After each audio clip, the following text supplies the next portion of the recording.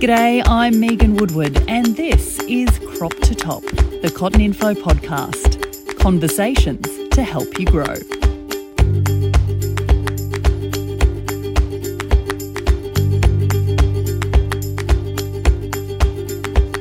G'day everybody. Today we are joined by Jon Baird. Jon is CottonInfo's tech lead for nutrition and he works for the New South Wales DPI. And he's a familiar face in the industry and a trusted one at that. Jon's been on the road a lot during the first quarter of this year, both across the cotton industry and with the grains industry. And the topic everyone wants to chat to him about is his pride and passion, nitrogen management. And that's what we're going to be talking about today too. Jon, welcome to the CottonInfo Crop to Top podcast. Thanks, Megan. Thank you for having me today. So in November last year, Jon, you featured in a CottonInfo webinar. We ran about nitrogen management off the back of a very cold, very wet, very, I guess you'd say, out of the box start to the cotton season. And the rule at that stage was appearing to be that there were no rules. General rules of thumb were looking to be pretty high risk. We're at the start of April now. Things aren't looking quite as bleak as we thought they would. Talk me through, I guess, the fears held from a nutrition and nitrogen point of view 5-6 months ago and what we're looking at now that we've forged through the summer months.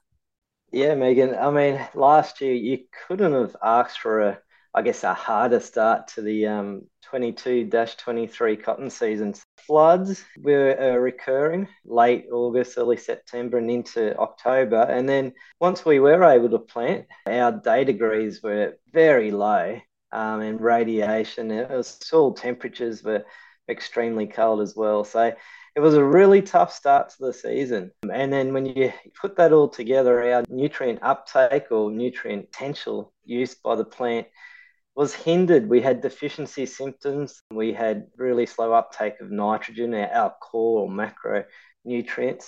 Everything was against us at the start of the season. Thankfully, but coming into Christmas and into the new year, we've had a fairly mild, but thankfully quite a bright and sunny and quite good summer with radiation and good day degrees. And the month of March has been really good for the cotton. Well, the plant's been able to compensate for that slow start and now productivity or the yield potential is looking quite good. You've been out on the road quite a lot in the first quarter of this year and especially over the last month or two, both between cotton industry events and grain industry events.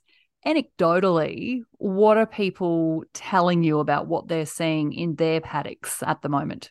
Yeah, it was a tough middle sector to the season. So a lot of feedback coming towards CottonInfo and to DPI was the fact that even though growers or agronomists had quite a large amount of nitrogen underneath their plant, it did struggle to use that nitrogen. The uptake was quite poor. And that was represented in a lot of leaf and PDL testing that came back with our nitrate levels at low and even at deficiency levels. And that really was down to the fact that our soil health probably wasn't great, especially in the flooded areas that we lost a lot of soil structure and with that soil fertility. And then we had the high rainfall and a lot of overland flow late in the year. So that impact definitely influenced and there was a legacy impact for the whole season.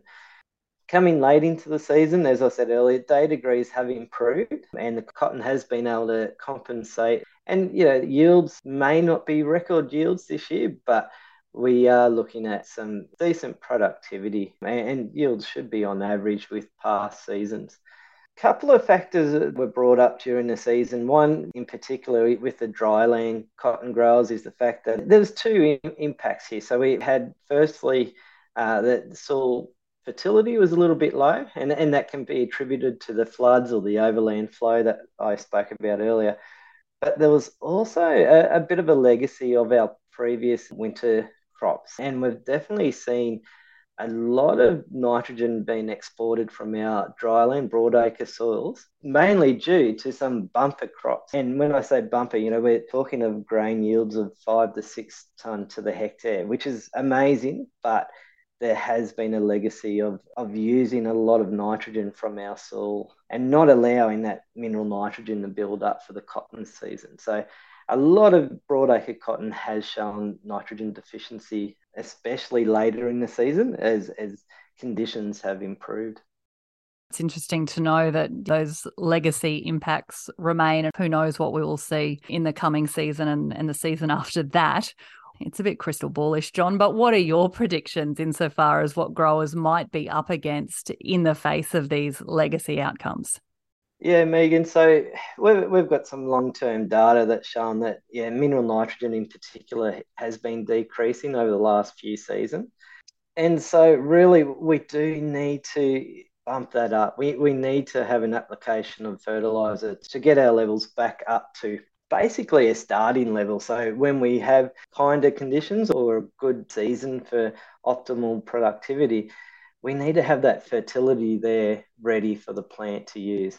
In dryland systems, you're probably looking to apply your fertiliser early, and there has been a trend to apply nitrogen for the wheat crop and allow that to mineralise across for the cotton crop following that wheat crop. And that's one theory that has been used quite a lot. The other one would be if there is a requirement for fertiliser nitrogen to apply it early in the fallow. So that way your soil can repair itself. Try to do minimal disturbance of the stubble, and that way you've got good ground cover as well. Now, for our irrigation systems, we're coming into the harvest of the 23 crop. And really, if preparations have started for your 23-24 season, it's a good time to apply your non-soluble fertilizers. So, your broadcasting of your phosphorus and potassiums, and have that incorporated over the course of the fallow. So for those who are preparing their fields, there's definitely some things they could do with their nutritional management. It seems incredible that we are in April already, and these are discussions that we are having to have already, as pickers haven't even hit the paddock in a lot of places. I guess just to take a step back from that, from your perspective, any not necessarily big ticket items, but issues that growers should be across or aware of to potentially find as they come into defoliation picking at the moment? So something we have seen, and this is some results from research from Renee as well, has shown that the plant health and nutrition has a big influence on defoliation and how well we can defoliate. So if a plant or a crop has excess nitrogen underneath it, it will be a lot harder to defoliate that crop on time and in a time or manner that is acceptable for a lot of people. There's also the fact that with crops with excess nitrogen, at the end of the season, we are finding that there's an influence or interaction with poor link quality. So that's something else to be mindful of. We really do want our crops to be, I guess, not running low, but we want that nutrition, especially nitrogen.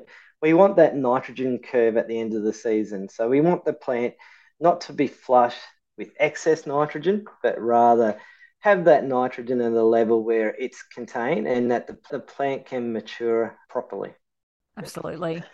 Now, as we said, we're April, we're getting to the pointy end of things. For you, Jon, tell me a bit about, as the CottonInfo tech lead for nutrition, what does the back end of season 22-23 look like for you? What have you got in the works?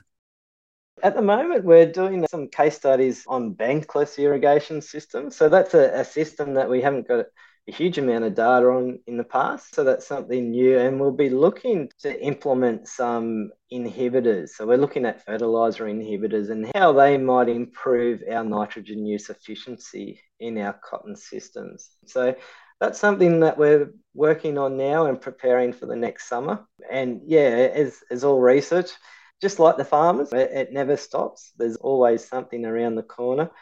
Earlier, Megan, you mentioned our pre-season webinar. We are planning to do a post-season webinar as well, and just looking at some lessons learned from the past season and how they may change or improve management tactics for the coming season. It's always an absolute treasure trove of diamonds and gold whenever you're involved in a webinar, Jon Baird. So we're looking forward to that one. We'll be sure to share that with our cohort of CottonInfo subscribers as we move through this back end of the season. Jon Baird, thank you so much for your time and for speaking with us on the CottonInfo Crop to Top podcast today. No worries at all. Thank you, Megan.